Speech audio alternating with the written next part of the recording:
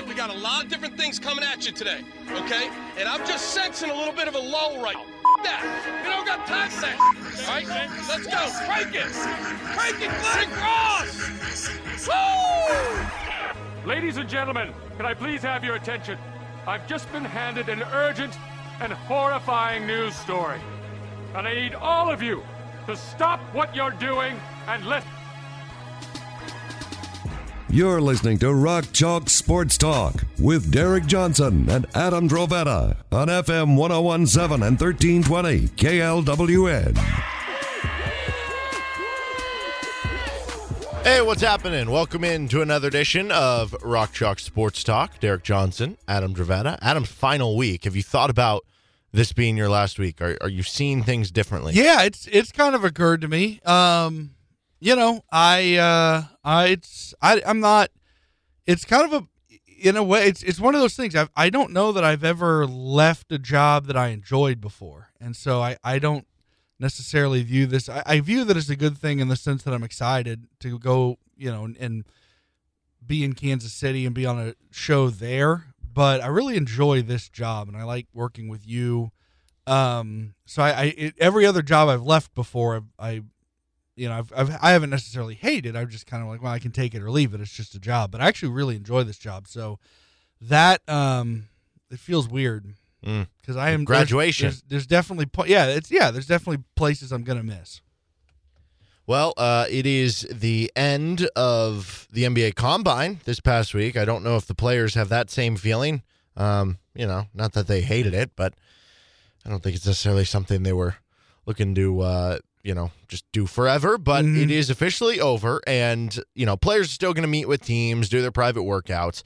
This is now the home stretch, though, for decision day for a lot of these players. I mean, we have till June 1st. That gives us a little over a week. It's 8-9 days, something like that. How about this real quick? So this was in The Athletic. It was a story about some of the weird things that teams, like we hear this all the time in the NFL draft, about like weird questions that teams ask there players. was one. This wasn't necessarily a funny example. This was a very sad and awful example. But one team asked this kid if his mom had worked as a prostitute before. Why would you ask? Because so there's some that are, and then there's some, that one's just awful. But then there's some that are more funny. Yeah, it'll be like, how many grapes could you fit exactly. in your mouth? You know They'll what I mean? ask stupid questions like that, like if you ever put on your shoes backwards.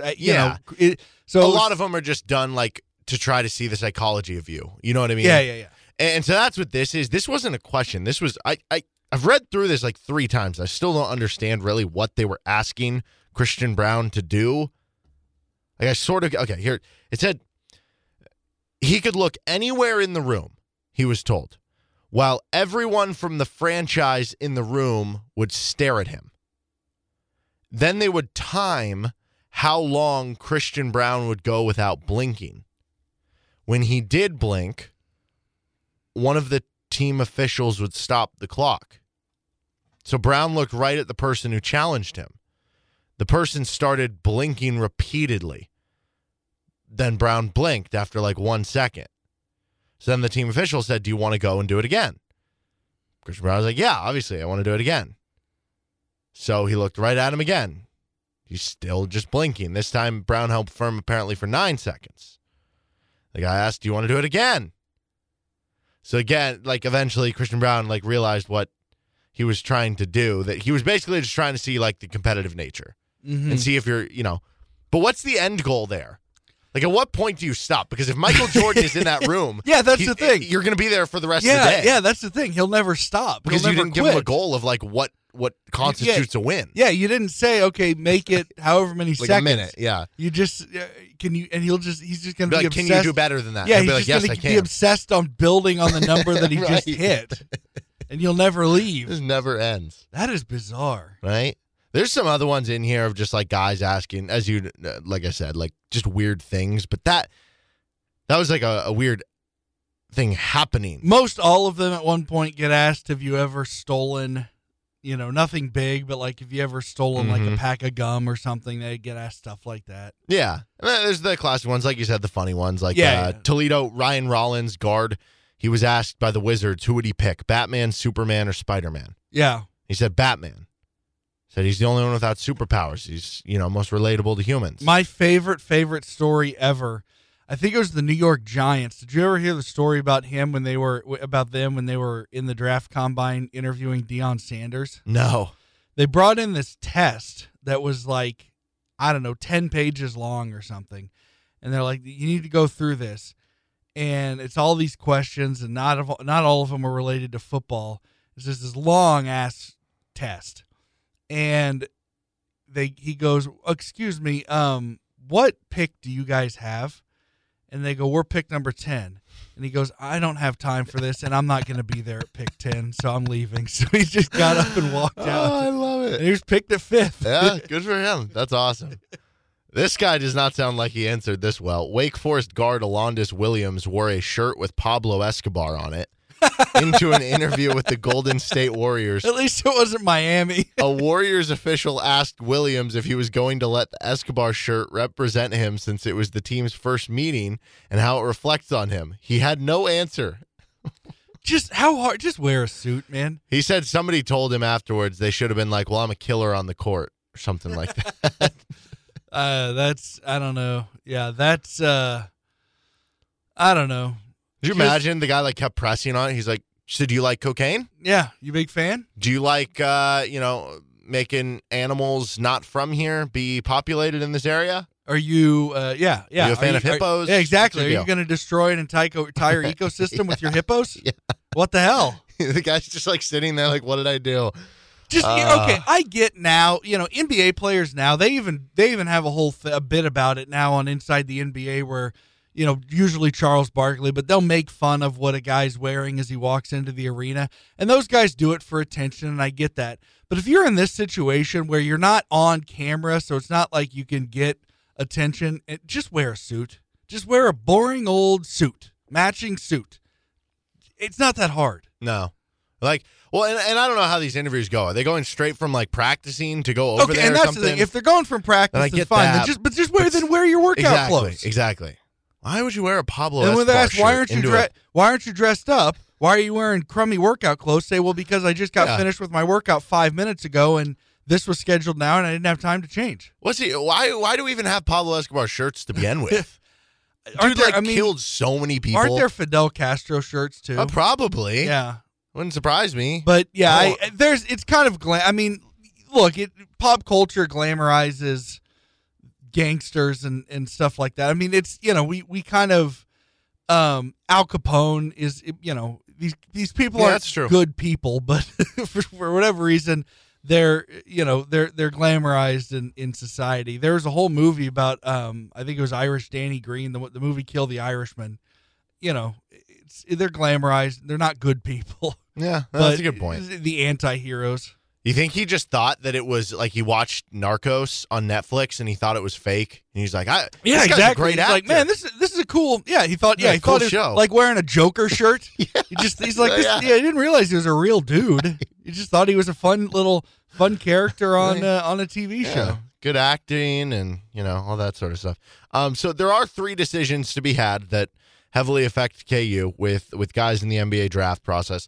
I mean, if you want to say like, I haven't officially seen if Isaiah Mosley has said he's coming back or not, and who knows if he would even go to KU or if KU would have the scholarship open. If you want to say that, that's fine. But there's 3 main ones: Christian Brown, Jalen Wilson, Kevin McCullough. And I would almost say 2.5 because every day that goes by, I don't think there's. We had a little bit of hope when Christian Brown measured a negative wingspan, but now it's just like nothing. Everything else he's he not, did. Everything he's just he's acing. So I think he's not coming back. He'll go first round, I think. Okay, well let's do that one first. We'll put a percentage on all these guys coming back or leaving, however you want to phrase it. Yeah. For Christian Brown, let's say what's the percentage of him leaving? At this point, I would say 95%. Yeah, that's exactly the number I was going to give, 95. And I think probably headed into the combine. I mean, we talked to Michael Swain. He said 90% headed in the combine. I was probably a little lower than Michael was. I was probably 80. I was probably closer to 70, really. Yeah. So I was lower than both of you guys. And because I just kind of, I don't know. But he just keeps shooting up all the, and like, it's like we always talked about, who's making these mock drafts. And if it's the good ones, it's guys who are making mock drafts that have connections with scouts and front office people, and so they're not just depending on their own eye. They're hearing from scouts going, no, we're targeting this guy with pick 27 or whatever the case may be. Yeah. So they're informed that, it's not just their own eye. I think he'd be good with this team. They're actually informed about what teams are eyeing which players. And that's what keeps catching my eye. It's I forget if it's Jonathan Gavoni or Mike Schmitz, one of the guys who was doing Draft Express, and they now do ESPN. I think it's Gavoni. Like every time you see him tweet out something with a video of Christian Brown or working out, this or that, he's like talking about how this guy, he's a first-round pick. And there's some stuff that he said along the way that I've been like, are you sure about that? Like, that this is one of the best defenders in the draft. And I'm like, well, I mean, Christian Brown is a fine defender. He's a good team defender, good off-ball defender and stuff. Is he one of the best defenders? I don't know about that. But nonetheless, the fact that every time he seems to be bringing that up, he mentions, like, could be a first-round pick, things like that, tells me that, yes, to your point, like, you don't become the draft guy at ESPN without having those connections and hearing from specific GMs and scouts and so forth that's probably the intel on him. That's probably the read on him. I agree completely. And going back to last week when Kevin McCullough said that if he does come back, he's choosing KU, we talked about this at the time. It's hard not to see Bill Self being at the combine with Christian Brown playing well in a scrimmage and not being like, okay, I just talked to Christian after the scrimmage. Like, he's for sure gone. So we know we have a scholarship. Kevin, go ahead and pull the trigger. I don't know if that's what happened, but it would line up. It would make sense if it did. Yeah, that could very well be that he had Gonzaga, like he wanted Kansas, like Kansas was his number one choice, but he wasn't going to officially pick Kansas over Gonzaga until he knew there would be a place available for him. And yeah, it's very, very possible. And I'm with you. I think that's what happened. We don't have any inside information or anything, but I would agree that would make a lot of sense that either he heard from Christian or he heard from Bill or maybe even one of the assistant coaches. Christian he's not announced it publicly, but he's already told us he's sticking around in the draft. Or it could just be intuition of like that could be. Yeah, and I've also wondered if Christian has told him that personally. Either way, something led Kevin McCullough to say, I don't want to waste KU's time anymore. I don't want to waste Gonzaga's time anymore. I want it to be clear I'm either going to Kansas or I'm staying in the draft. Mm-hmm. Something led him to decide that. Yeah. So I 95%, you could probably argue with me that it's like even 98% or something like that. Yeah, I would be. I'm not sure what kind of. You'd have to give me some pretty long odds for me to bet that if you want me to spend any money on betting he's coming back, because I really don't see it. That's a fun game. If somebody gave you 10-1 odds, no, 100-1, I'd probably bet $1. Yeah, like $5 on it. Okay, so that one's the easy one. Jalen Wilson, where are you at with him? Because I think going into this process, I was probably 60 to 70% that he would come back. And then once the G League thing happened, I was 50-50. Once he got bumped up from the G League to the NBA Draft Combine, looked good, was hitting shots.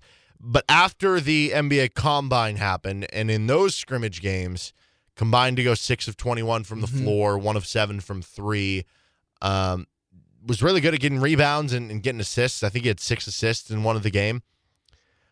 I think I'm back to I'm like 60-40 that he comes back. 65-35 maybe. In my mind, I think the only thing that could keep Jalen Wilson or that would make Jalen Wilson decide not to come back is if he believes whatever his draft status is now, he can't change it.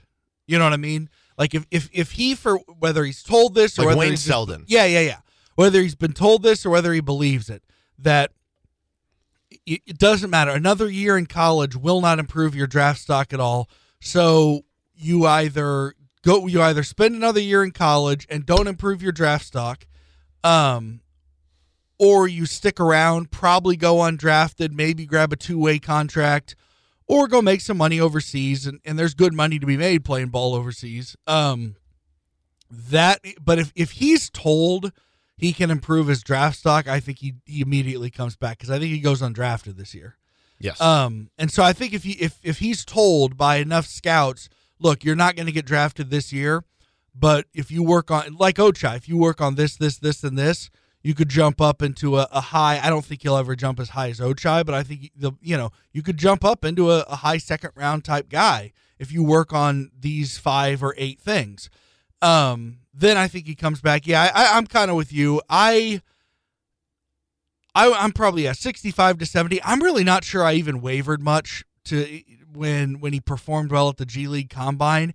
And the reason is when it was what you told me, which is like 80 guys between the ones that get invited. There's no set number of guys that get invited from the G League. It's not like every year they take 5. It's whoever, enough players impress, whether it's one guy, whether it's 8 guys, whatever. Any guys who impress at the G League Combine get to come to the NBA Combine. But already at the NBA Combine, there's already like 72 or 74 guys. So as soon as you told me that kind of was like, okay, I really didn't see a scenario with him coming back or with him staying, and I really don't, unless that's the one I'll give you, is that he just doesn't believe. He believes whatever his draft status is right now, that's the high, he can't improve upon it. Yeah, I do think he'll be back. But like I said, that also is not one that if he did end up going to the draft that I would be like utterly shocked. No, I'm more certain about Brown being gone than I am about Wilson coming back. Mm-hmm. I would agree with that. So, yeah, I'll settle on 65%. Okay, the last one would be Kevin McCullough. Because at this point, we know he essentially is a Jayhawk in theory. If he does go to the NBA, by the way, that would be so funny because he took so much vitriol from Texas Tech fans on social media, which is the most expected thing that, on social media, a mad fan base. Yeah. By the way, I hope this doesn't happen with KU fans, but it will. Like when a kid transfers away for football, like we know that's going to happen at some point. Some kid's going to do well in football, transfer away, and people are going to get all upset about it, even though that KU is doing the same thing in basketball to these other teams, which to Texas Tech is so silly to me because whether it's been Mark Adams or Chris Beard, they were literally thriving like for these past 5 years. Part of the reason they've been so good is they constantly add these transfers. Yeah. So it's like so stupid. That's just fans being fans. Exactly. Nonetheless, that would be so funny if he ended up like just going straight to the draft. And then forever, it would just say, like, when he's at the free throw line, it pops up, college, Texas Tech. And that none of this actually mattered. He didn't actually play at Kansas. But I would count him a Jayhawk in spirit. If he went on to the NBA, did good things, I think you have to count him as a Jayhawk in spirit. If he does good things, 100%. If he sucks, he's a Red exactly. Raider. It's like R.J. Hampton, right? He went to the NBL in Australia, but he said he was going to choose Kansas if he would have chose college route, which, by the way, that's another, ripple that you could add. If NIL was in place, I bet you he does choose Kansas. Yeah, absolutely. And I don't know, does that make that 1920 team better? Does it make it worse because you have 2 guards with Dotson and Hampton, who I don't know if Hampton was known as being a shooter, but you could argue it'd make him better because you had a first-round pick on the team. So I don't know. Anyway, on that, I think that I'm almost more confident that Kevin McCullough will be back than Jalen Wilson. I'd agree with that. Because why go through the hoop of jumping through, hey, I'm going to upset all these people because I don't think he's from Lubbock, but he is from Texas. Yeah. And like, I'm going to upset all these people and all these fans and all the fans of the team that I played on for 3 years just to not actually go back. I don't know where his heart is as far as NBA or college. But you can tell the fact that he took time to whittle his list down to 2 and then whittle his list down to 1 from there tells me, I don't know where his heart is, but it tells me his brain's in college. Mm-hmm. And which probably tells me that he's hearing go back to college. Yeah. That's just a guess though. But that's kind of that I'm reading that the same way. Why would you take the time, to decide, okay, it's Gonzaga or Kansas. Okay, now it's Kansas. It just feels like imagine making dinner and then just throwing it away. Yeah, I just wanted to take a picture of it. It feels like he, like what is the smart thing to do for these players because you have the chance to do it. It feels like he's staying there because he gets to hear definitive analysis from scouts and front office people. And he wants that, which is a good thing. Any player that has a chance to take advantage of that should. And then from there, I think he chooses to come back to KU. I think right now he's just taking the time to learn what he needs to improve on. Mm-hmm. So I'd go like 80%. Yeah, that's probably right. I'm not quite to the to the level of how sure I am that Brown's gone, but I'm pretty sure that McCullough is coming to Kansas. Yeah, I would be more surprised if he stayed in the draft than Jalen Wilson at this point, which is funny because, like, if you look at some big boards, it actually does have Kevin McCullough ranked higher. I know on The Athletic, headed into Combine Week, Kevin McCullough was ranked 52nd, but he didn't get the invite to the actual draft combine, and I know Sam Vecini, who does the work at The Athletic for them, has said that he has heard from different people that he continues to be higher on Kevin McCullough than some others. So I don't know. But yeah, I would be pretty surprised if he doesn't end up in a KU uniform next year. He's Adam Dravetta. I'm Derek Johnson. This is Rock Chalk Sports Talk on FM 1017 and 1320 KLWN. David Lesky of Inside the Crown will join us in about 15 minutes to talk Royals baseball.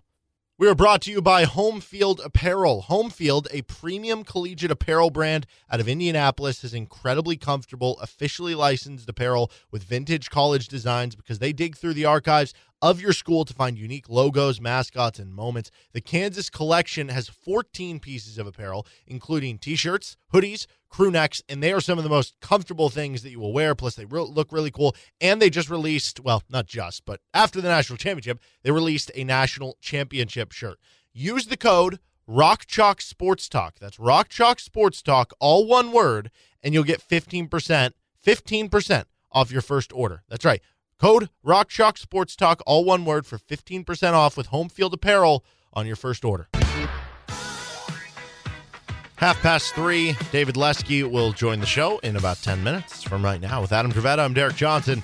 You're listening to Rock Chalk Sports Talk. We've also got Case of the Mondays for you later on in the 4 o'clock hour, and plenty more to get to on today's show. Daily poll for today, which you can give us a follow and go vote on, at RCST1320 on Twitter. If you could guarantee one of these four for the following KU season, so 2022-23 season, which of these would you take? Option 1, Christian Brown returns. Option 2, Jalen Wilson wins Big 12 Player of the Year. Option 3, I guarantee you Grady Dick averages 20 points per game.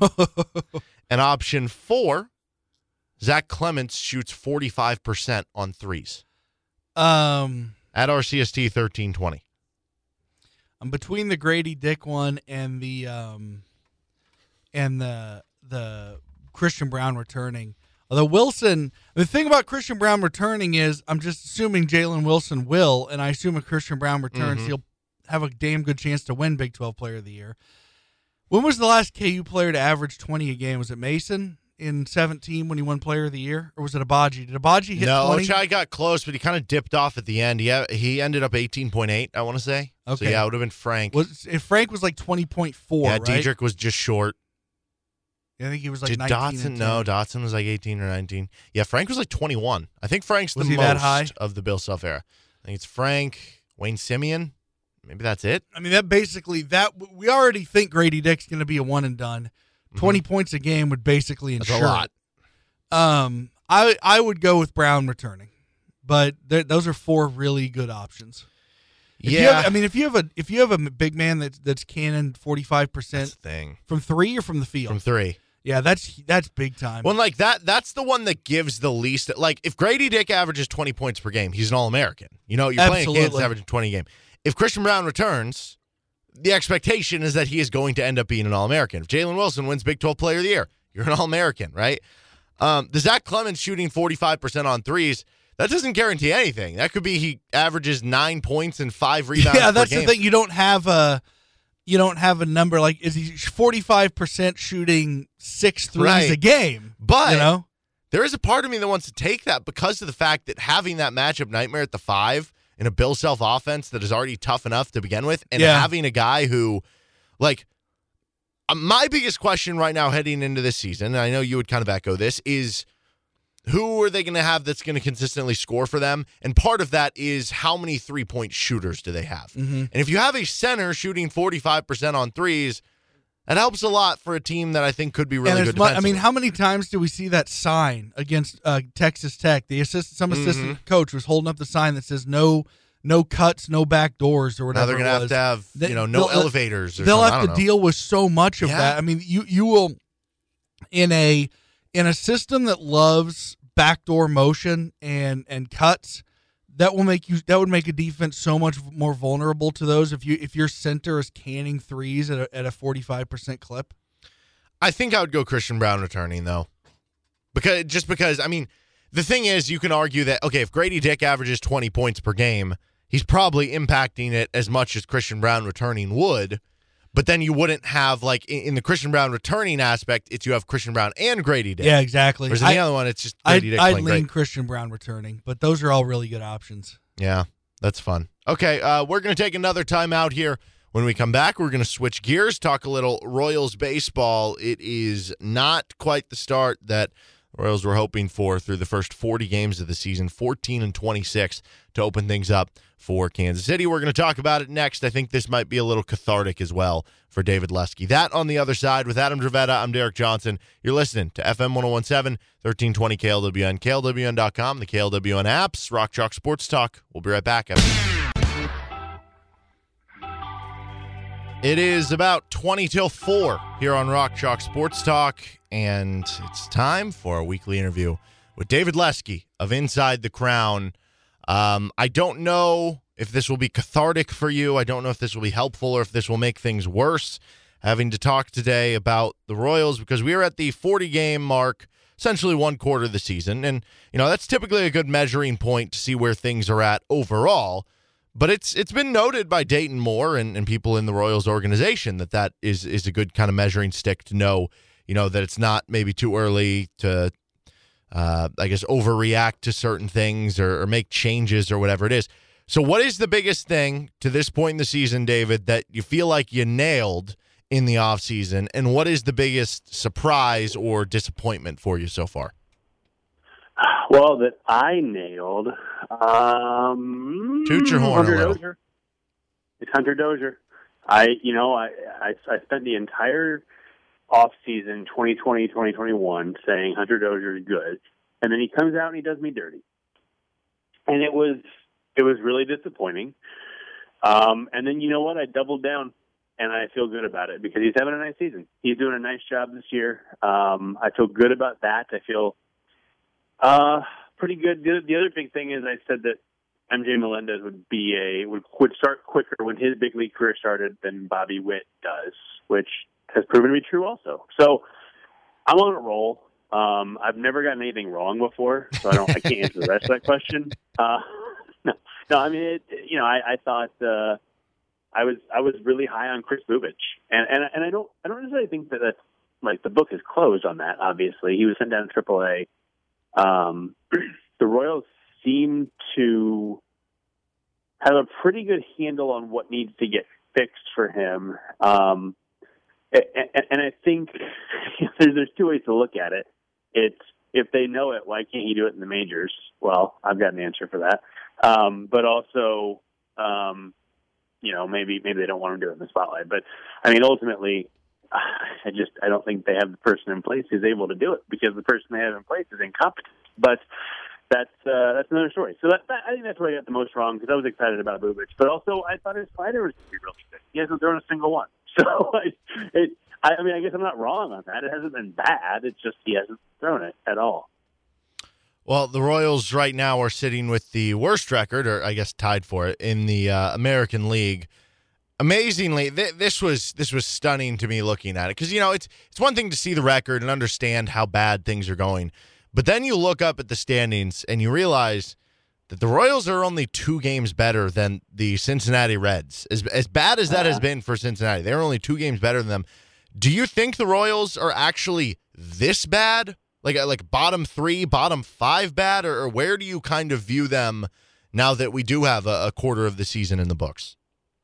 Yeah, it's a tough question, because I didn't think they were this bad.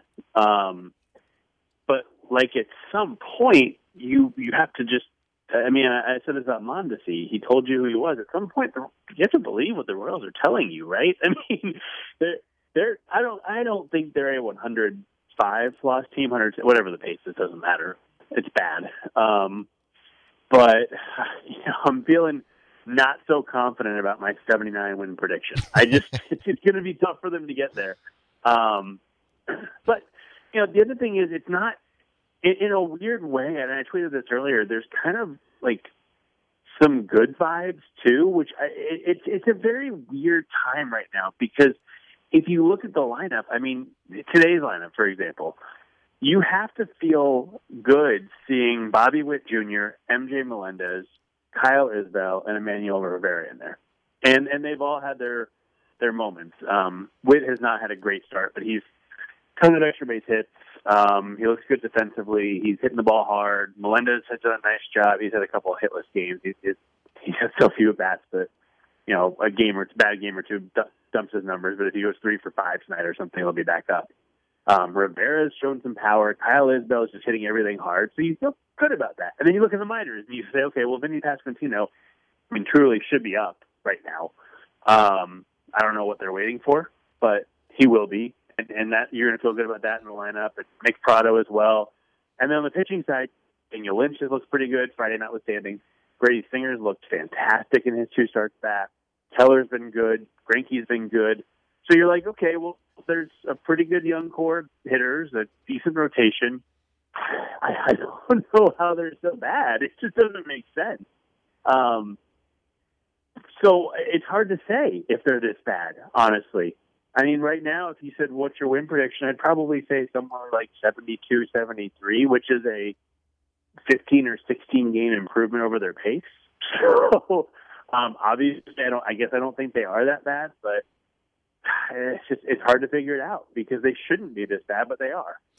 I think what's the most disappointing there for me is that the idea, if the Royals weren't a playoff team, or to your point, if they won 79 games or 75, or I forget what the over-under was, 75 and a half, something like that, and you're right around there, even if you're under it, even if you're at 74, 75, you can get to this idea of, okay, it wasn't a great season, but there were flashes in there. We weren't that far off of being a 500 ball club. All these young guys could improve next season. You make a move or two in free agency or via trade. You're right there. It's the idea for me that the way this has started, I know it's not always linear and it's not always as simple to say that, oh, well, you can only improve by this many wins from this year to next year. But, back in 2018, 2019, between the way the Royals drafted college or I guess closer to being ready pitchers and didn't trade guys like Whit Merrifield over the years and whoever else, the idea was to be competitive by 2022, 2023. And I just wonder if they're approaching a territory whereby not looking enough to the future in those past years, they're paying for those sins now with, some moves where it'd be too far off of a jump to even be contending for 80 wins next year.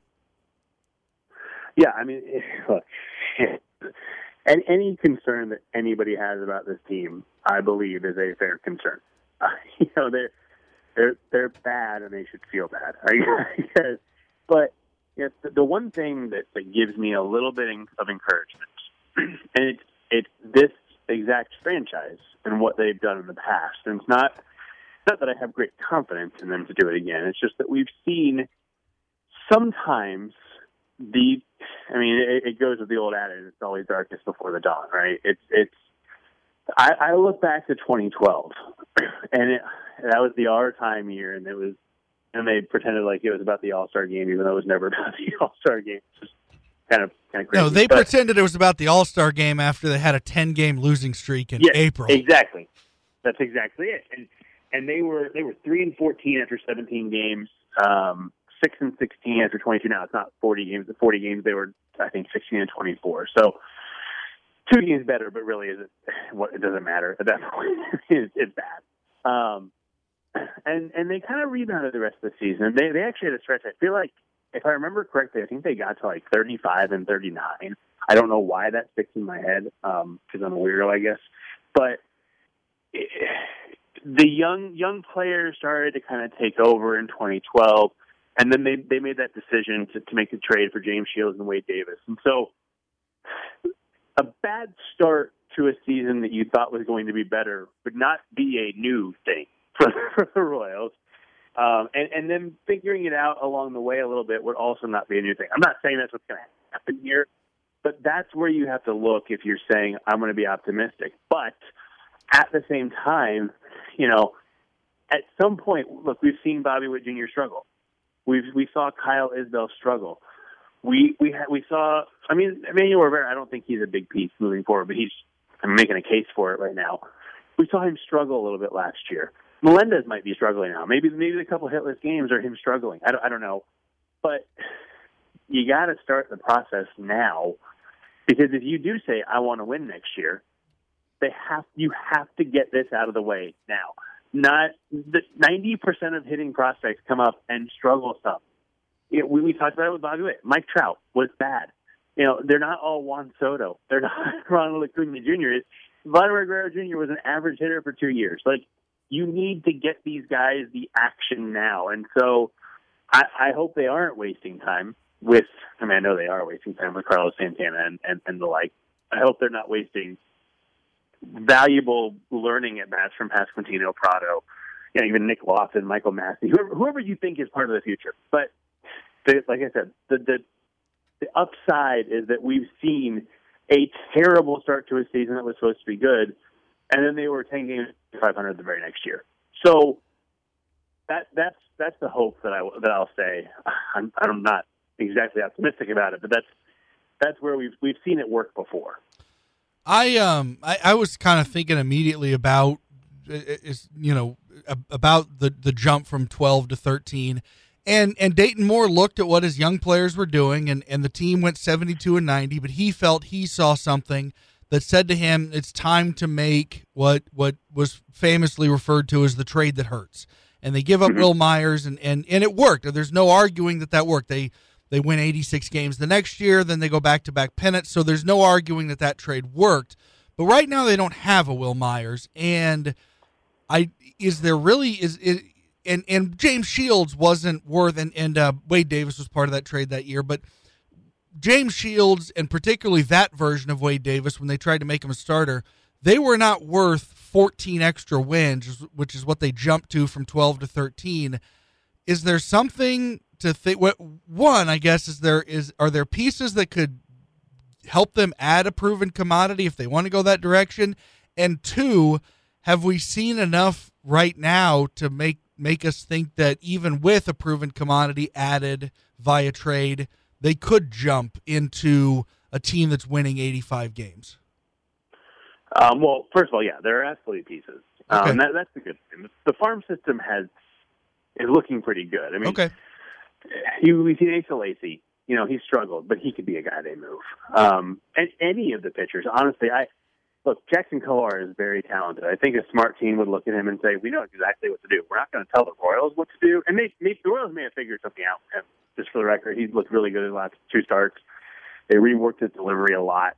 He's been better. So maybe the Royals were smart enough to figure it out. But, him, Alec Marsh, look, Prado and Pasquantino, it's hard to see the roster with Sal, MJ Melendez, Vinny Pasquantino, and Nick Prado. It's hard to see that come into focus. There might be a guy there who moves. So, yes, that is a spot that they could make a move and pick up some talent somewhere else. But you're right. James Shields wasn't worth 14 wins. He wasn't. They have to figure out. They have to get improvement from young players. I mean, Eric Hosmer from 2012 to 2013 was a different player. Mike Moustakas was still not good, but better in 2013. Lorenzo Cain became a solid player. Wasn't the 2015 guy, but he was a solid player. And so they got valuable contributions from their young players stepping up. And so that means they're going to have to see whoever they keep of all those guys get better. Bobby Witt get better. Kyle Isbell, Edward Olivares, whoever it is, doesn't matter. They've got to see improvements internally for it to matter. And where I'm concerned with this front office is the thing that they go by a lot more than they need to is with hope and not with data. and in their mind, I know there's more to it than just this, but this guy's been in the majors a year. He should take that jump. Well, but why? Tell me why, and we'll see if he does. I think you could make an argument that in 2012, you look at Eric Hosmer, he had a bad year. He needed to reset. He had to get rid of 2012. I mean, kind of like what Hunter Dozier had to do from last season. Not that they're similar players, but he just had to get rid of that. He had to get 0 from the board instead of the numbers that he had up there. You know, you could see Lorenzo Cain getting better with pitch recognition, all that stuff. You could see those things happening, but I think the Royals were also kind of hopeful that it would happen. And they're relying. They're going to have to rely on that again, or they can go out and spend $100 million, which I don't see happening. Maybe I'm wrong. I mean, we don't know how John Sherman will operate. We haven't seen much of him as an owner for a lot of reasons, but yeah, they can make that trade, but the guys they have need to get better too. We're talking with David Lesky of Inside the Crown here on RCST. If you were in charge of having to pick the Royals All-Star representative, let's say the All-Star game was a quarter through the season instead of a little past the halfway point, who would you choose right now? Oh, boy. Benintendi, probably. I mean, he's been the best hitter on the team. I don't think there's a pitcher. Keller, I guess you could argue, he's given a lot of good innings. So, I mean, one of those two guys makes the most sense. That's what's frustrating, too. They've got some guy, you're like, okay, I can see Benintendi on the team, Keller on the All-Star team, Barlow, I mean, he had a bad game yesterday, but he's had a nice season. Dozier, I mean, I mentioned Dozier, he's got a 770 OPS or something like that in a year where the average OPS is like 680 or whatever it is. Like, they've got some players having nice seasons and all of this. But, yeah, I think Benintendi or Keller are the easy choices. Both have been good, and both should probably be traded, honestly. Yeah, I already was just thinking about that when you said that. Benintendi is going to be an all-star, and then they'll keep him around at the deadline, and then I don't know what will happen from there. We'll see if they end up re-signing him or not. That just seems like the most likely outcome there. They already lost on arbitration with him. I don't think there's a reason to think they'll sign him long-term. You know, I feel like once they got to that case, I think it was over that they were going to sign him. Because I think before they got there, you could argue, okay, they're going to try to give him 3 and 35 or something like that. But once they get to that case and he made his 8.5, I can't imagine a world where he wouldn't go to free agency. It's his first chance at it. Why wouldn't he, especially with the season he's having? Yeah, that doesn't bode well there. But, maybe they can get a good return for him at the deadline. We will wait and see. Brady Singer continuing to look good. Second start, I know, ended up not finishing well for the Royals. But one of the things you talked about in your latest article with Inside the Crown was, that one of the big issues for Brady Singer was with runners on base, and that was something that he impressed with in that second start since coming back up to the big. So what has been the biggest difference for him in his turnaround, and is what you're seeing with the changeup and enough there to make you think that this is here to stay? Well, I don't think he's going to be 7 shutout innings every time, but he has been really good. And, I mean, the biggest change to me, 2 things, command and the changeup, honestly. He's putting the ball where he wants to, generally, and he's got a third pitch that allows the problem that he was having is he couldn't even make a mistake with his slider or fastball, or sinker, I guess he throws, because the hitters knew exactly where the ball was going to be. The changeup moves a different way than the slider. It's a totally different pitch that even if it's not good, gives them something else to think about. And maybe the most encouraging thing I put in the article today, he needed an out in the way against Max Kepler. In the first inning, he threw him 2 straight changeups, actually. But the second changeup, Kepler just cued it to third. It was a double play. That started him to get out of the inning. That was huge. He's not only is he throwing that pitch, but he's throwing it in big spots where he needs outs. And that, to me, says he's going to stick with it. And I think if he sticks with it, it's going to get better. Because I saw, the changes that we've seen this year were better than the handful we saw last year already. I think that he's changed his trajectory. It's done a complete 180, honestly. I don't know that he's going to be an ace or a 2 or even a 3, but I think I feel like he's a big league starter now, and I did not feel like that a month ago. He is David Lesky. Check out all his work Inside the Crown. But before we let you go, and when I say one last thing, I mean it very literally, at least on this show. One last thing with Adam. All right, David, 1116 Indiana Street in Lawrence. What does that address mean to you? 1116. You know what? I don't know, but there's a couple burger places I really like. so maybe one of those. I don't know. That is the location of the KU chapter of Alpha Epsilon Pi. See, I should have known that. Which is, I got excited when I saw that on your LinkedIn page. I was not a member of AE Pi, but I have several friends who were, and had many a great time at that place. You know, I've never been to. Well, actually, I take it back. I have been to the KU Pi house. I just didn't know the address of it. But the funny thing is, I have a bunch of friends who are in AE Pi at KU, and I only saw them at Midwest Regional Conventions. Oh, nice! I was never actually at KU. Well, that is David Lesky. You can see him hanging around an AE Pi alumni event, maybe, just maybe. David, appreciate the time as always, man. Yeah, thanks, guys. All right, that's David Lesky. Check out his work, Inside the Crown. This is Rock Chalk Sports Talk on KLWN.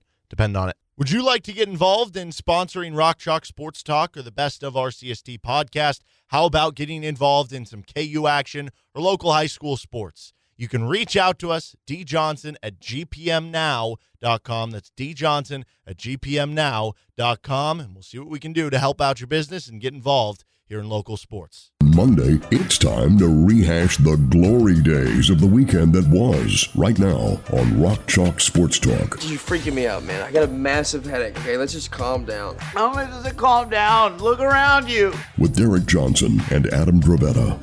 When you come in on Monday and you're not feeling real well, does anyone ever say to you, sounds like someone has a case of the Mondays? No. No, man. I'm not having a case of the Mondays today. Hey, next week, certainly no case of the Mondays, because we're off. We're off on Monday. You're off. I'm no off matter of what. my. No, I don't know. What should I consider next Monday? I'm off. Yeah. I'm off on this job, or I'm off on the next job. Because my last actual show is Friday. You know, come to think of it, you should have told work here that Monday would be your last day. Day, so I could still get you paid like for one more paycheck, day, possibly. I don't know. I don't think they'd fall for it. You never know. There are things. If you would have said it 2 weeks ago, they might not have realized. There are things that fall through the cracks here, but giving out money ain't one of them. No, that's true. All right, case of the Mondays, because it is your Monday. First up, 2-0 leads. Not every 2-0 lead was lost. They say a lot I know they say this in hockey, they say it in soccer, sports where, 1 point or 1 goal, however you say it, is harder to come by. A 2-0 lead is the most dangerous lead. Because a 1-0 lead, you're not relaxed. Exactly. It's like they could tie this on the edge of your seat. A 3-0 lead is like we're up so much it doesn't matter. A 2-0 lead is that happy medium kinda where it's hovering. We're relaxing, then they score a goal. Now it's a 1-goal game, but you can't switch it back on to say, So Manchester City, who is down 2-0, as they say. Yeah, I have an opinion on this. Okay. So go ahead, but finish. But I have an opinion on this. So they were down 2-0, and I should probably add the premise to this or whatever, the detail that they had to.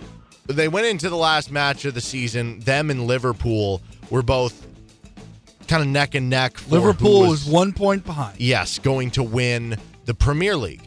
And so being 1 point behind, if Man City tied and Liverpool won, then Liverpool wins the Premier League. Or if Liverpool or if Man City loses and Liverpool gets the draw. I don't remember who had the goal differential, but basically, if Liverpool, Man City had a pretty high. I think they had like a 5-goal. So lead Liverpool had to win and hope that Man City did not either tied or lost. Yes, and Man City was down 2-0, so it's not looking good because again, like 78 minutes in. Yeah, it's hard to score in soccer. Man City won 3-2. They clinched the Premier League. What is your thought? Not only did Liverpool need, not only did Man City need to score, 2 goals, because a tie wouldn't have been good enough. Because Wolverhampton was actually up, I think 1-0, like 7 or 8 minutes into their match against Liverpool, and Liverpool came back and won that one, I think 3-1. So the Wolves got that one early goal, and then Liverpool finished them off after that. But so you're 12 minutes plus stoppage time away from winning the EPL, or in Man City's case, not winning the EPL. And you don't just need to tie it, you need to win the damn thing. And there's no this isn't like a playoff where you go to overtime, extra time, and then penalty kicks. They play out. They play to 90 minutes, and then they play whatever stoppage time is, and that's it. It's not a playoff where you go to penalty kicks or anything.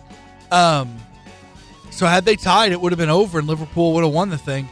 But what I believe very much, what I'm more and more convinced, I'm by no means an expert on EPL. I am in a fantasy league, but it's $10, so it's not, it's not one I really. So it's not something I pay tons of attention to. I'm usually not. There's a bigger chance. Those matches start at like 7 a.m. on the weekends, and there's a much bigger chance I'm still awake at that time than awake already. But it's tough, dude, during like football season. Yeah, when exactly. They're on the same days as like football games. It's like, I'm going to watch college football or NFL. Exactly. But I'm more and more convinced as time goes on, because the way they set this up is the last day, there are, I think, 30, everybody plays 37 or 38 matches. 38 matches in the EPL. Because you play everyone twice. And the last day, every match is at the exact same time. Mm-hmm. And I believe very much the NFL needs to do that. And the way I think they could do it is they could still get both. They'd have to get rid of, they already don't have Monday Night Football in the final week of the season. So you get rid of Sunday Night Football and you play all the AFC teams play. You make sure that every game in week 17, or I guess now week 18 because there's 17 games. So the final week of the year, you make sure every game is a division game. AFC is an all AFC in one window, all NFC in another window. So teams aren't going, okay, we don't have to start these guys. We can sit because this team lost, we're the 3:00 game, but the team we needed to lose lost the noon game, so we don't actually have to play. I think that would be so much fun. Yeah, I can see it both ways because I do like that. And I think they've tried to at least make a lot of them at the same time if they happen to both matter. And like, you also wouldn't have a situation if you did that where we had this last year with the Raiders-Chargers. Like, that would have just never happened. So I can see both sides of it, but it does make it very cool from that perspective that you are kind of whipping your head around and everything. And I mean, Kevin Harlan would have to call 10 games at once. I'm calling every game. So anyway, Man City came back from 2-0. They win the Premier League. Calgary led 2-0 on Friday night over Edmonton. That's that series getting bonkers. Edmonton won 5-3 to win Game 2. Edmonton This is the same series that Game 1 was 9-6. Edmonton has two of the best players in the NHL. Connor McDavid, who has been nicknamed Connor McJesus, if that tells you how good of a hockey player he is. Leon Draisaitl is fantastic. Well, I mean, he skates on water because ice is That's water. True. So. That's a good point. And then also Carolina was up 2-0 in the series on the Rangers, lost Game 3. Now, unfortunately, the Mavericks lost Game 3 after being down 2-0. So this theory of always being down 2-0 did not totally work out. I think the Panthers are now down 3-0 they as well did too, in the Lightning. NHL. Yeah, Lightning could be about to win their third straight Stanley Cup. Just unbelievable. Unreal. Okay, next up. Case of the Mondays for things that are not back, because saying things that are back is celebrating today, because it's the opposite of people wondering, are they not back? I don't know. I've kind of put my own mind in a pretzel here. Nonetheless, people are wondering, is Indiana basketball back? Okay. Because we hear this all the time with Texas football. It's like, I'm trying to think. Like in football, we hear it about Texas. We hear it about, right now, we're hearing it a little about USC. With It's just Lincoln any Riley. it's just like any blue blood that hasn't been good for a few years, or not even hasn't been good, just like hasn't been nationally relevant for a few years. Yep. So Indiana is more than a few years of being nationally relevant. They had those teams in the early aughts. Wait, is the aughts the 2010s or 2000s? Aughts is the years that only have single digits. So 2000 through 09. Okay, so no. The early 2010s, they had, the years with Cody Zeller. Well, yeah, but they had, I think they were a 4 or 5. They were a 5 seed. But they made the Final Four in 02. Yeah, in 02. But I'm saying, like, most recently, you had they went Sweet 16 one year, lost to Kentucky. Then the next year, they were the 1 seed. But and then lost in Sweet 16 again to Syracuse. Yeah. But again, you get a 1 seed, you win the Big Ten. Like, that's being nationally relevant at that point. But outside of that little stretch of 2 years, there's a year or two in there with, like, Eric Gordon and DJ White where they were on the team and they were pretty good. they haven't really been like nationally relevant over the last 2 decades. Really, you'd have to go back to that Final Four team, and even that, like you said, took this crazy run.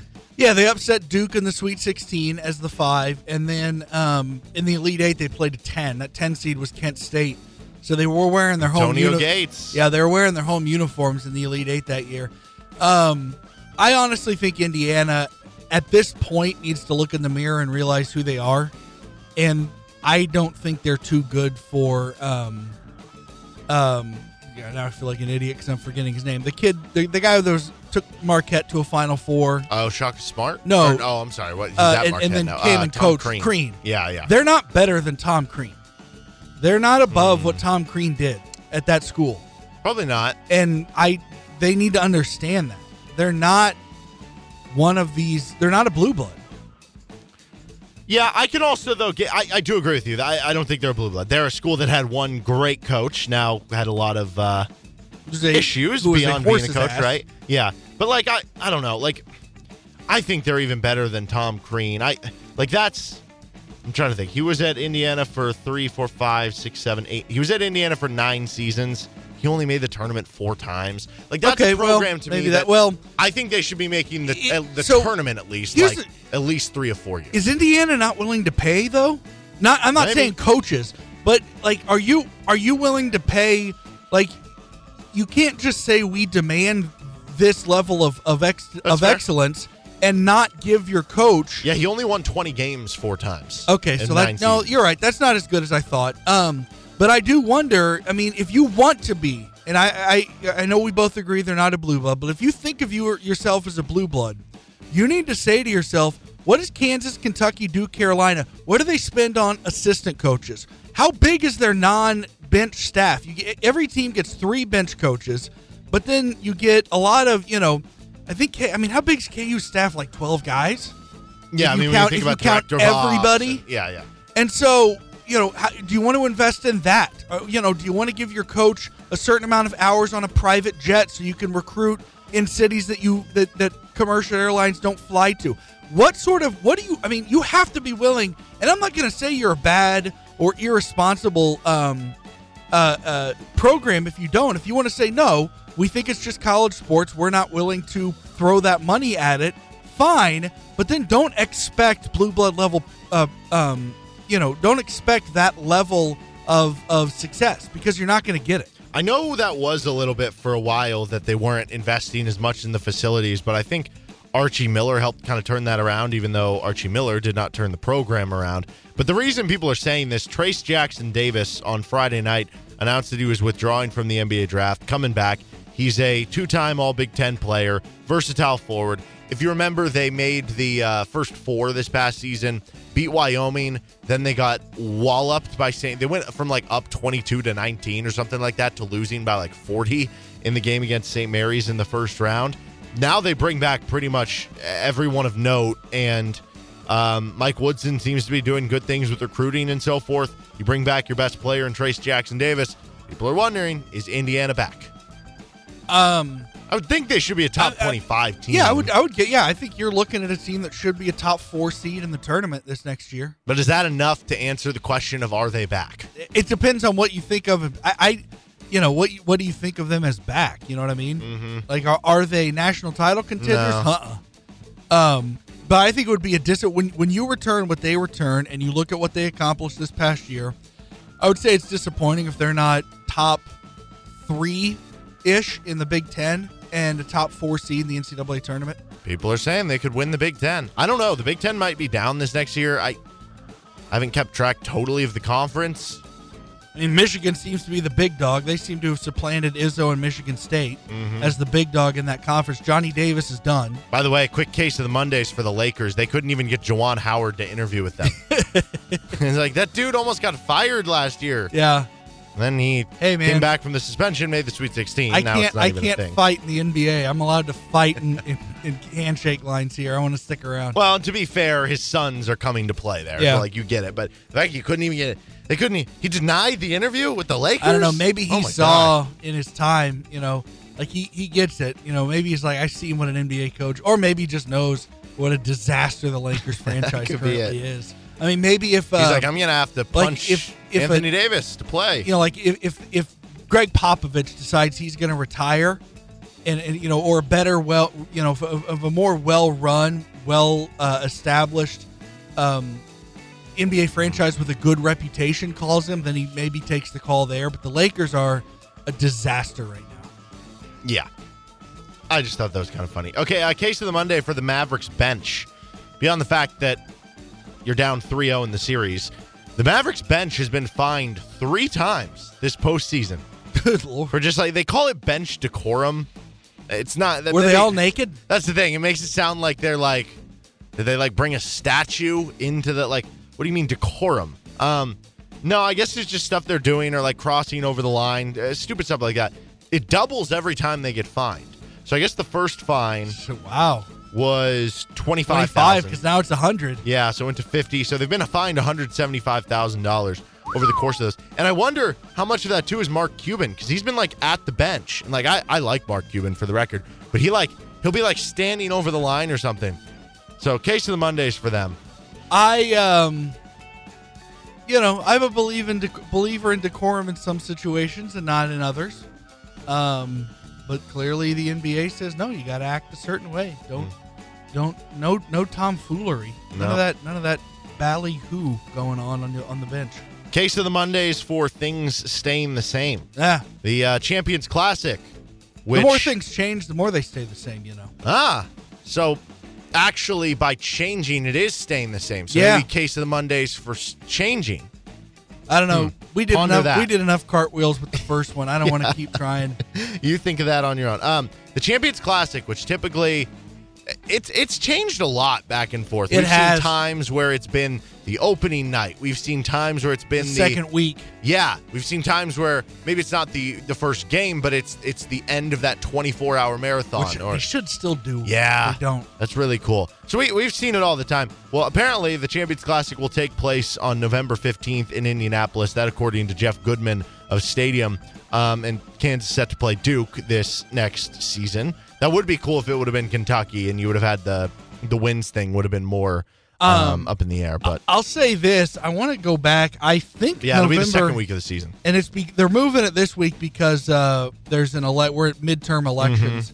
Mm-hmm. But he also said first Tuesday of November. There's a chance this could be more than a 1-year switch and could stay the second week of the season. 2000, I want to say the first one in 2011 was the second week of the season, but I could be wrong. 2016 it definitely was, because it was an election. The presidential election was in 2016, and I want to say the Frank Mason shot it was Tuesday, November 15th, in the one in Madison Square Garden when they beat Duke. So 2018, weirdly, they did not move it. It was when Quentin Grimes went off and Kansas beat Michigan State. That was the same day as Election Day, and they didn't move it. The midterm elections were going on then, and they didn't move it that year for whatever reason. And I remember that because I wasn't watching the election results roll in, and I wasn't watching the game, and that's because Coheed and Cambria was at Liberty Hall in here in Lawrence, and I was at my 31st, I think, Coheed show. How many have you been to now? I'm at 32 right now. I've kind of fallen off a little bit. More Coheed concerts or Chiefs games that you've attended? That's a tough one. I have to go through the list of Chiefs games. One year we had season tickets, that'll take a big jump. I just know my goal all along was to get to by the time I turned, what was it? I wanted to get to 30 by age 30. I wanted to get 30 Coheed shows by age 30, and I had no trouble. I think I hit my 30th at like age 28, and then different thing. I mean, I can't just take off and. I don't have a Joe job anymore where I can just say, sorry, I'm not coming in. I'm going to Tulsa for a Coheed show. I've got a real job now. So, well, case of the Mondays for a guy who might not have a job for much longer. That would be Dan Snyder, the owner of the Washington Commanders. NFL owners reportedly may take action to force Dan Snyder to sell the Commanders. And that they would need at least 24 votes to start the process because it has to be a 3/4. Tell them what you told me about this because you made a really good point when we were texting about this yesterday. Yeah, so I think, first of all, I'm not actually expecting him to get voted out because I feel like, and what I'm about to say is a reason why. Dan Snyder is very much the guy that will fight dirty if he has to, right? And if he gets threatened with this idea that because again, he has to be voted out by his fellow owners. And these owners are telling him, I'm going to vote you out. He is going to retaliate by, like if you think some of the stuff that has come out about Dan Snyder is the only owner in the NFL who probably has some stuff that maybe hasn't come out. You want details about what really went on with Bob Kraft? Yeah, in that exactly. Massage Stuff parlor? like that. Like, You'll find out. Exactly. So if he gets voted out, like I could see him going rogue. I agree completely. Yeah. And I guess you could argue if you're the other owners, like, should we really be held hostage by that? Or if that does happen, we can just attribute it to, like, everybody doesn't like Dan Snyder. So. Yeah. Or if you're an owner, would you want to, would you sit back and say, okay, well, what I did, and look, I'm not going to bring up a certain owner because I don't want to, but let's just say there is an owner and Dan Snyder happens to know that this owner had an affair. Mm-hmm. Okay, well, that's bad publicly and could hurt that person's personal life and marriage and children and all those sorts of things. But it's not bad enough to force them to be Sell out the as team, owner. right? Yeah. And so it's possible that whatever dirt he has could damage that person's public reputation, could hurt their personal life, could hurt their relationships or whatever, but wouldn't be bad enough to force them to give up their team. Yeah, but who knows? Maybe, he gets enough owners on his side who he don't want to deal with that hassle anyway. Exactly. So that'll be interesting to me. Last one for Case of the Mondays, Big Ten schedule makers. Apparently, if you go on to a bunch of these Big Ten schools' websites, like Minnesota or all these different schools, you will see, if you go to the schedule and look to future years, a lot of these schools had already had on there like conference schedules, or at least who you were playing or whatever it was. And now, apparently, those are gone. And so, there's this idea with the new NCAA rule passed where you don't have to have divisions anymore, of that the schedule could be changing. There's also an idea, could new schools be entering the Big Ten? And that's why they want to change up the schedule. I think it does have more to do with the divisions, but certainly with as much as we have talked about in regards to KU and the Big Ten, it's worth noting. It's always, whenever there's a little bit of smoke, it's always around here, it's worth looking into. Multiple, I want to say, I don't want to put a name on it because I don't want to. Let me just say this. This report is not coming from me, but I've heard it may be Gary. I'm just going to tell you, it's I think Gary Parrish, and I apologize if I'm wrong, but I've heard multiple national college sports writers, college basketball and college football, say that the Big Ten is very interested in USC, which is weird. But just be a Rose Bowl every game. They just don't care. At this point, the geography doesn't matter. So there's a reason to think this could be, but I think the more likely scenario is that they're just changing things up regarding divisions, and the second most likely scenario is that they're considering expansion. Yep. And again, I hate the idea that you could have a 14-team conference and you only play 8 or 9 games, so everybody's schedule is imbalanced. But who knows? Maybe you could do it something where it's like, if you're first, you play the teams who finish 2nd through 10th. If you're second, you play, I don't know. I don't know how to figure that out. You could, sort of like the NFL. Yeah, exactly. So make it so that the bottom tier teams have a better chance to make a bowl game every now and then, and it cycles through. I don't know. But still, I don't love it. He's Adam Dravetta. I'm Derek Johnson. This is Rock Chalk Sports Talk. That is your Case of the Mondays here on FM 1017 and 1320 KLWN. Depend on it.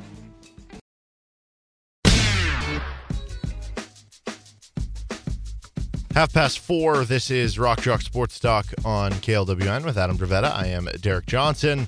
Got some more KU talk coming up in the 5 o'clock hour. I don't know if you watched much of the PGA Championship over the weekend or yesterday at all. I watched the same amount I watch of every major, which is about the last 3 holes. Not the biggest golf fan. I'll watch about the last 3 holes of the majors.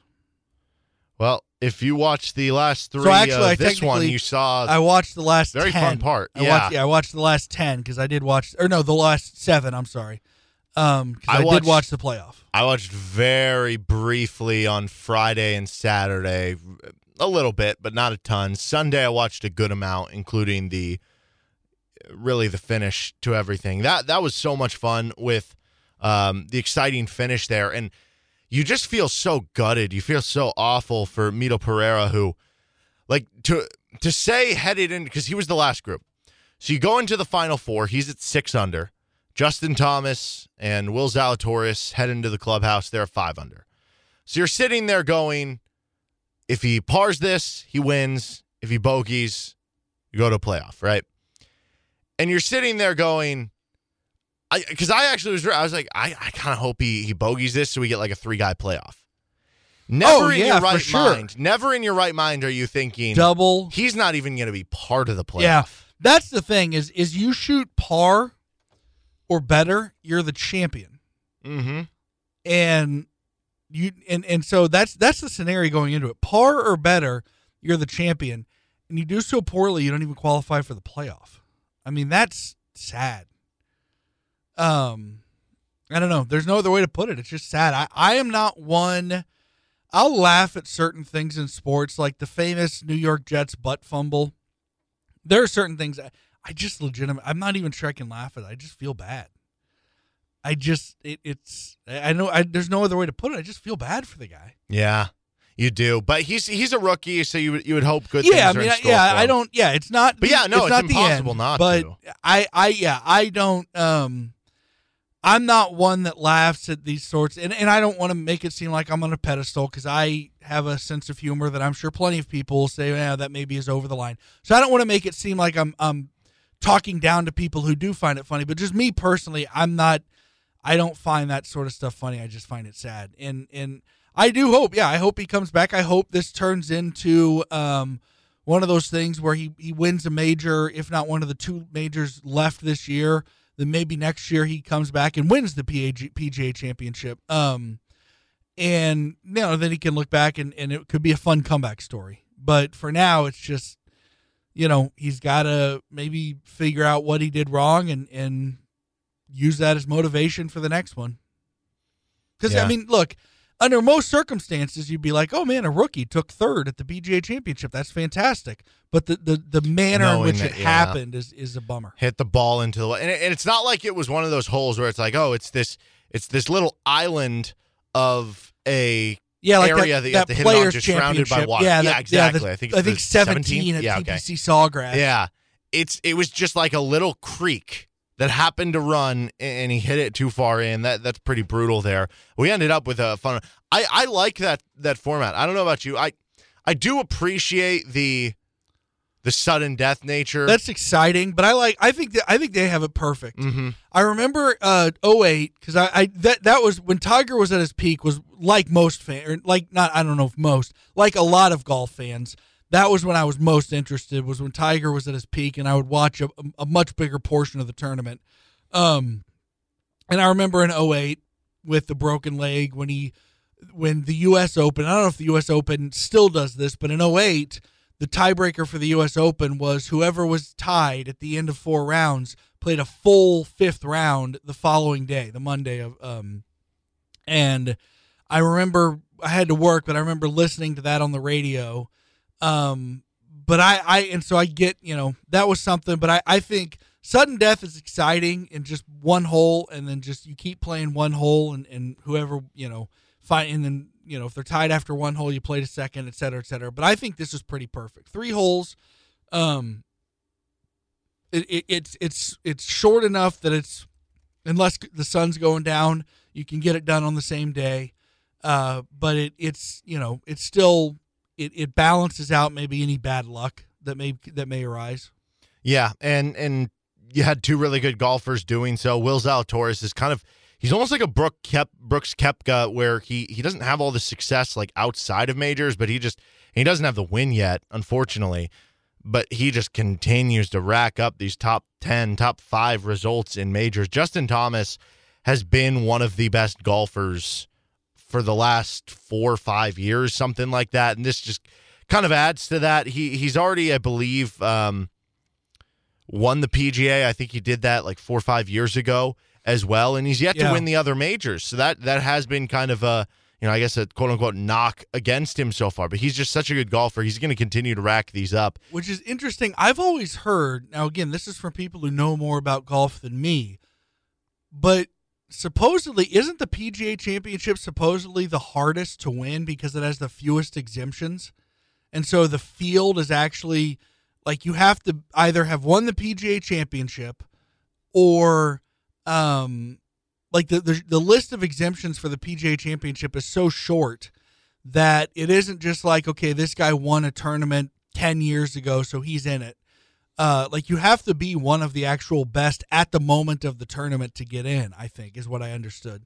That it's actually, it's a smaller field, but everybody who's in it is very, very good, is how I understand it. I may sound like an idiot, but that doesn't come from me.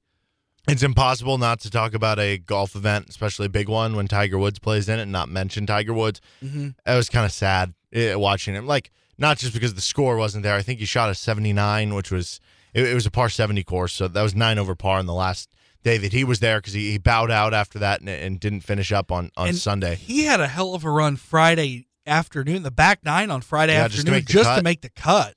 And he was just... did you see the video of him...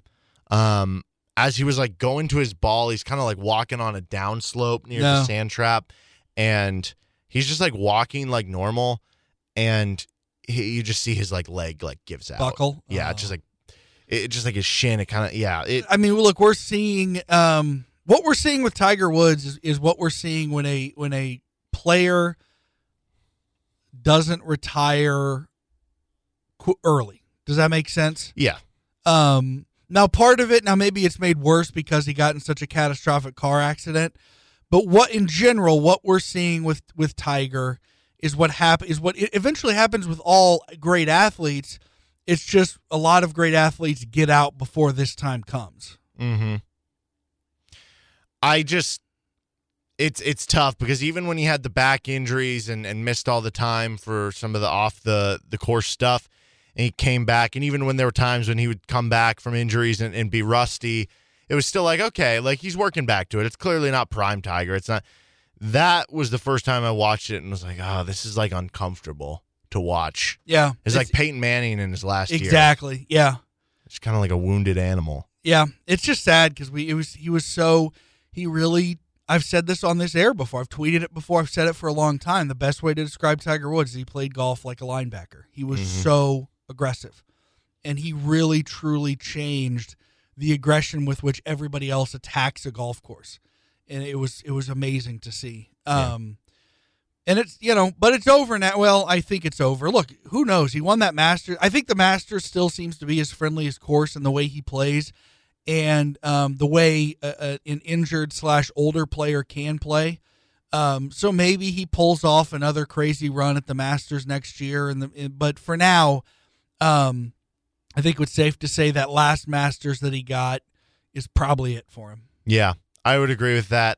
It's just a little sad there, but I know a lot of people here locally went down because it was in Tulsa, so good for them. Yep. Our two RCST trivia championship contenders, which we'll have later this week. I didn't get to go to the PGA Championship. Now, like I just said, I don't really care that much about golf, and I would find it very boring to be at a golf tournament for 4 days. Mm-hmm. But they don't have to know that. So if they want to give their prizes to me because they got to go to this tournament and I didn't, I'd be okay with that.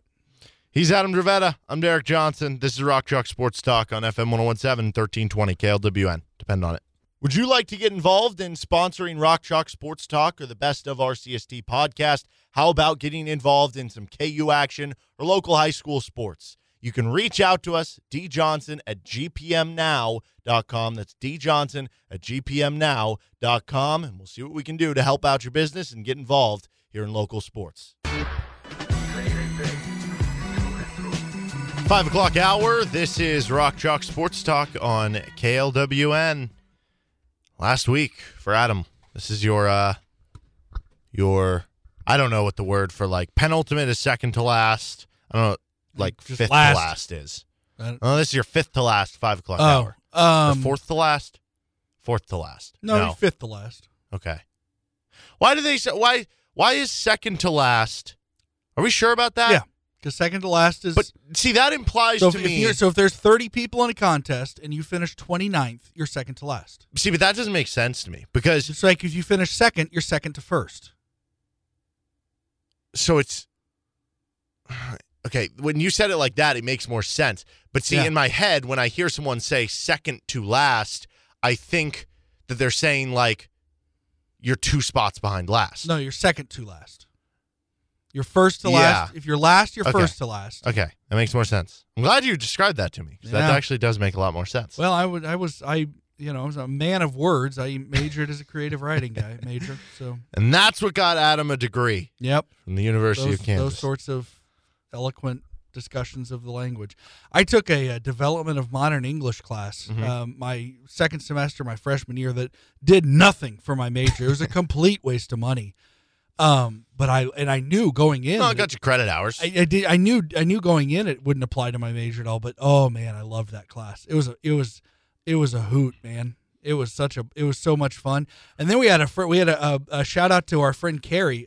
She was a big linguistics nerd. She actually just got her doctorate in linguistics down in Tucson. But anyway, Carrie, you remember her? She was part of our camping group for the basketball tickets. Anyway, I loved talking to her because I didn't major in linguistics, but I took that class. It was fascinating to me. Yeah, I actually found linguistics very interesting too. I actually almost minored in linguistics, and then what happened, because in journalism you had to minor in something, and then what happened was like the class was like on the opposite end of campus that I had to take for that semester. It was on the opposite end of campus, like 10 minutes after one of my other classes got out, and I was like, I could rush there every day and be sweating my butt off, or I could just switch my, or it was take the class next semester, but then it was going to take another semester to graduate at that point, and then ended up just doing the boring thing and minoring in communications. Oh, there you go. But I communicate now. I don't linguize. Linguist. Well, if you say linguize, I don't think you communicate either. Did you watch the NBA playoffs at all this weekend? Yes. The invited you to go out with me and my buddy Saturday to watch the ball, and you were like, "No, we got a wedding." Your poor wife had to get there at 8 in the damn morning to start getting ready. Was she a bridesmaid, I assume? Yes. 8 in the damn morning for a 3 o'clock wedding. And it was so the husband. What's the word I'm looking for? Not the bride. The groom. Attaboy. The groom. See, again, communication skills really paying off there. The groom was from Brazil, and so there were a bunch of people who came up, like family and friends from Brazil. And talking Portuguese. Well, yeah, but boy, can Brazilians do the late. Apparently, that's like a thing for them. You would fit in perfectly. You should move to Brazil.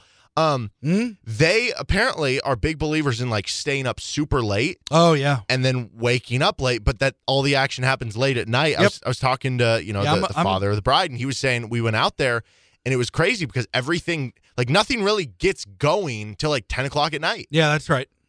That'd be perfect. I had a conversation on the tweet box Saturday night because I got for my birthday last week. My parents bought me a pack of my favorite coffee. And most people are like, oh, that's a weird birthday present. But to be clear, this ain't cheap coffee. And I love it. And so I was having my first cup of the new pack of coffee. And Scott Chasen said, what the hell are you drinking coffee for at 10 o'clock? And actually what he said is, you can drink coffee at night.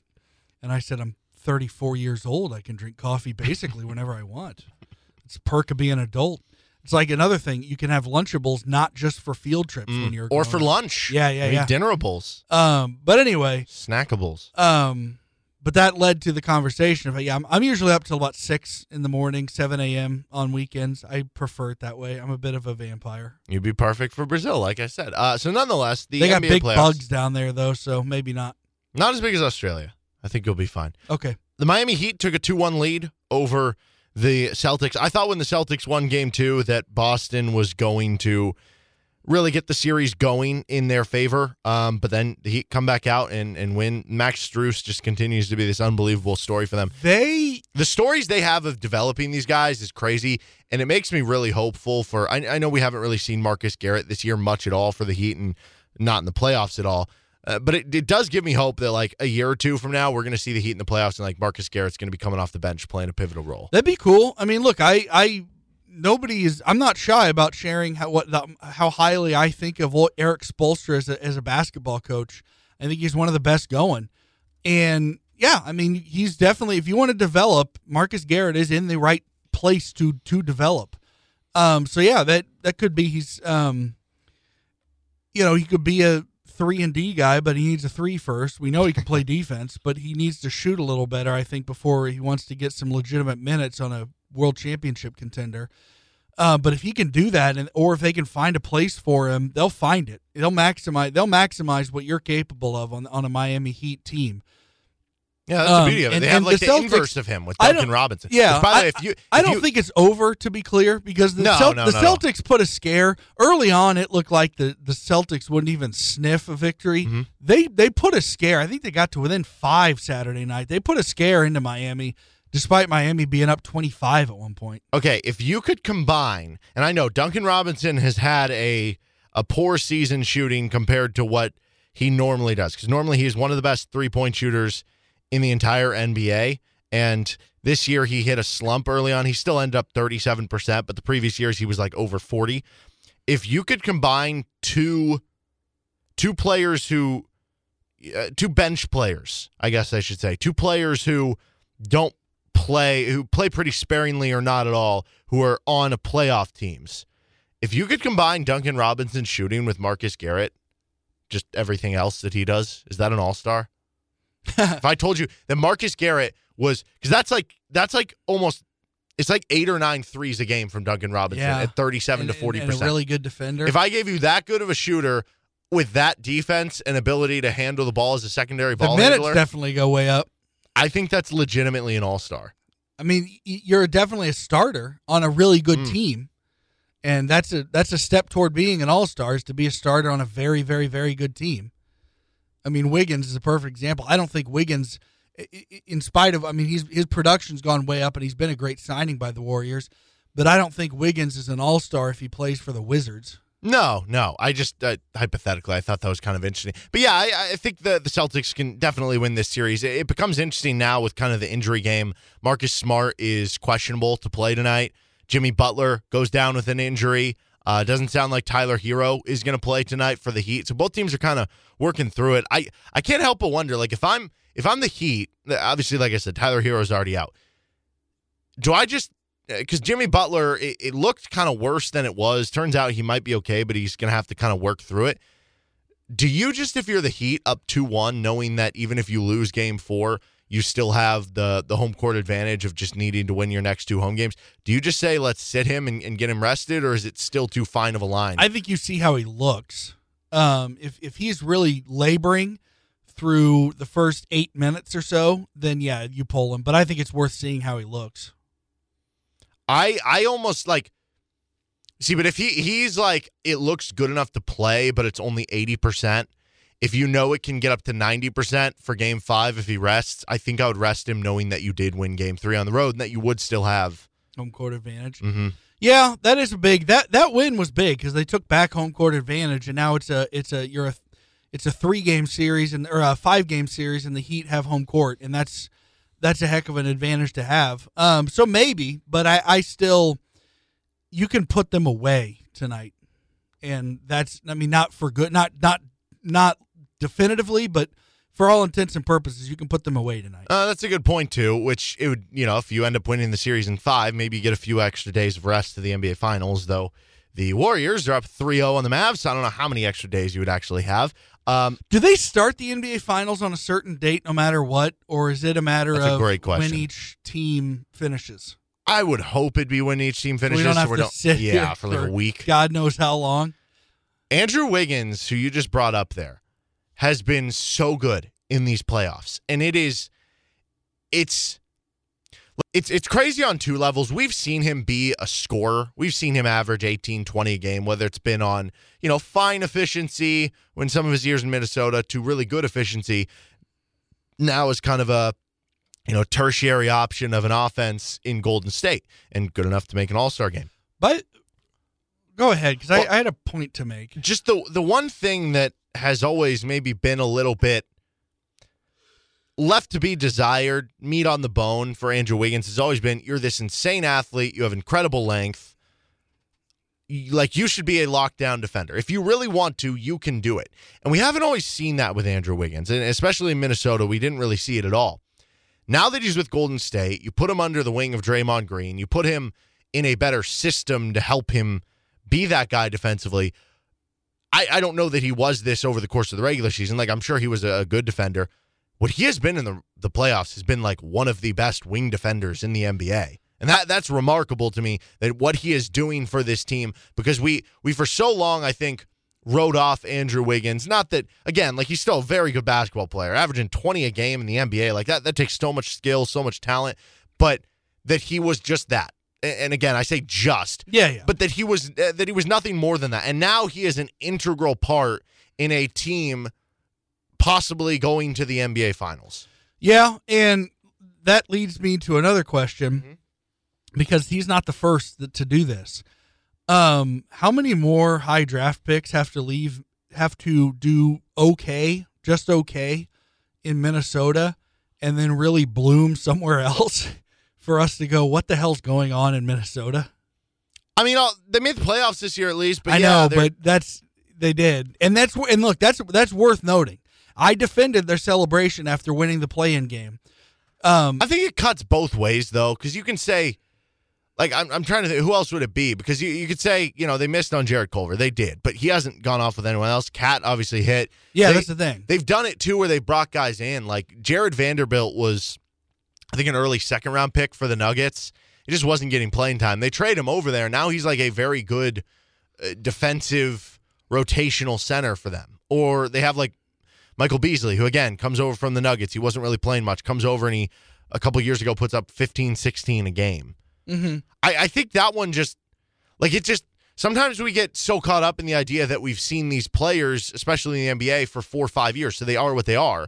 But in the case of Andrew Wiggins, he's still, after seeing him for 4 or 5 years in the NBA, would only be 22, 23 years old. Yeah. So he could have gone on this natural progression on his own. That's a good point. I think it has less to do with a problem for the Timberwolves. I think it has more to do with just how good the Warriors are. Yeah, and it's such a good system to fit into. It's a well-run organization from the top to the bottom. And honestly, the players, the players exactly. take huge responsibility. Draymond Green, dead serious. Draymond Green is going to end up being a Hall of Famer in the basketball, and you can say what you want. The Basketball Hall of Fame is so much easier to get into. But he's going to end up in that Hall of Fame. The reason why is not because he's this insane athlete or not because he has this insane length. I mean, he has an incredible wingspan, but he's 6'6", 6'7", playing the center position. He's not overly tone or buff or anything like that.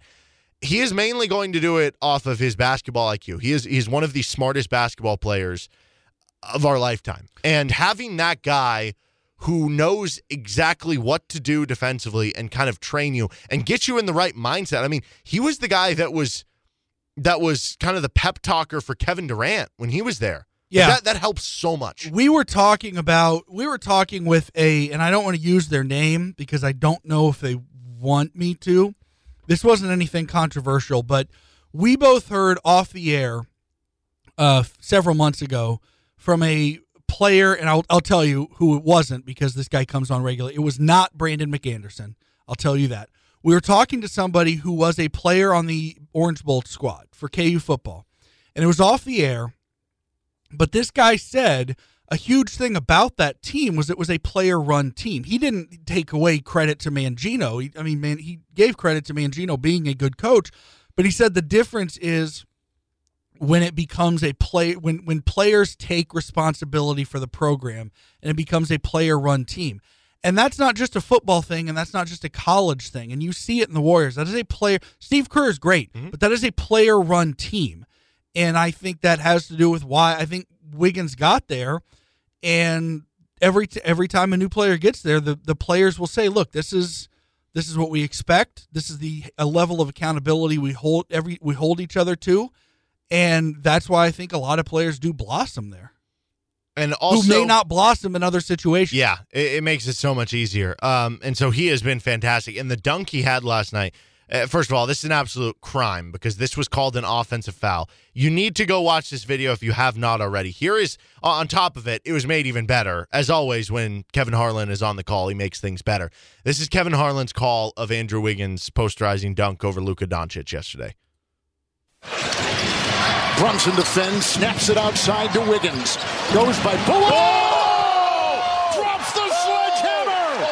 Kevin Harlan is so good. It really does just add to the video. It couldn't have been anyone else. And then you add the Kansas ties as well. It just makes it kind of cool. So go watch the video if you haven't not already. But it is an unbelievable poster. They called it an offensive, and it was not one of those where like it could have gone either way. Yeah, it was like what? How was that? That was a terrible call. He was like barely on the side of him. Yeah, that was a terrible call. Yeah, that was. But that was so much fun to see from Andrew Wiggins, and it reminded me a lot of that one dunk he had against. I want to say it was Kansas State.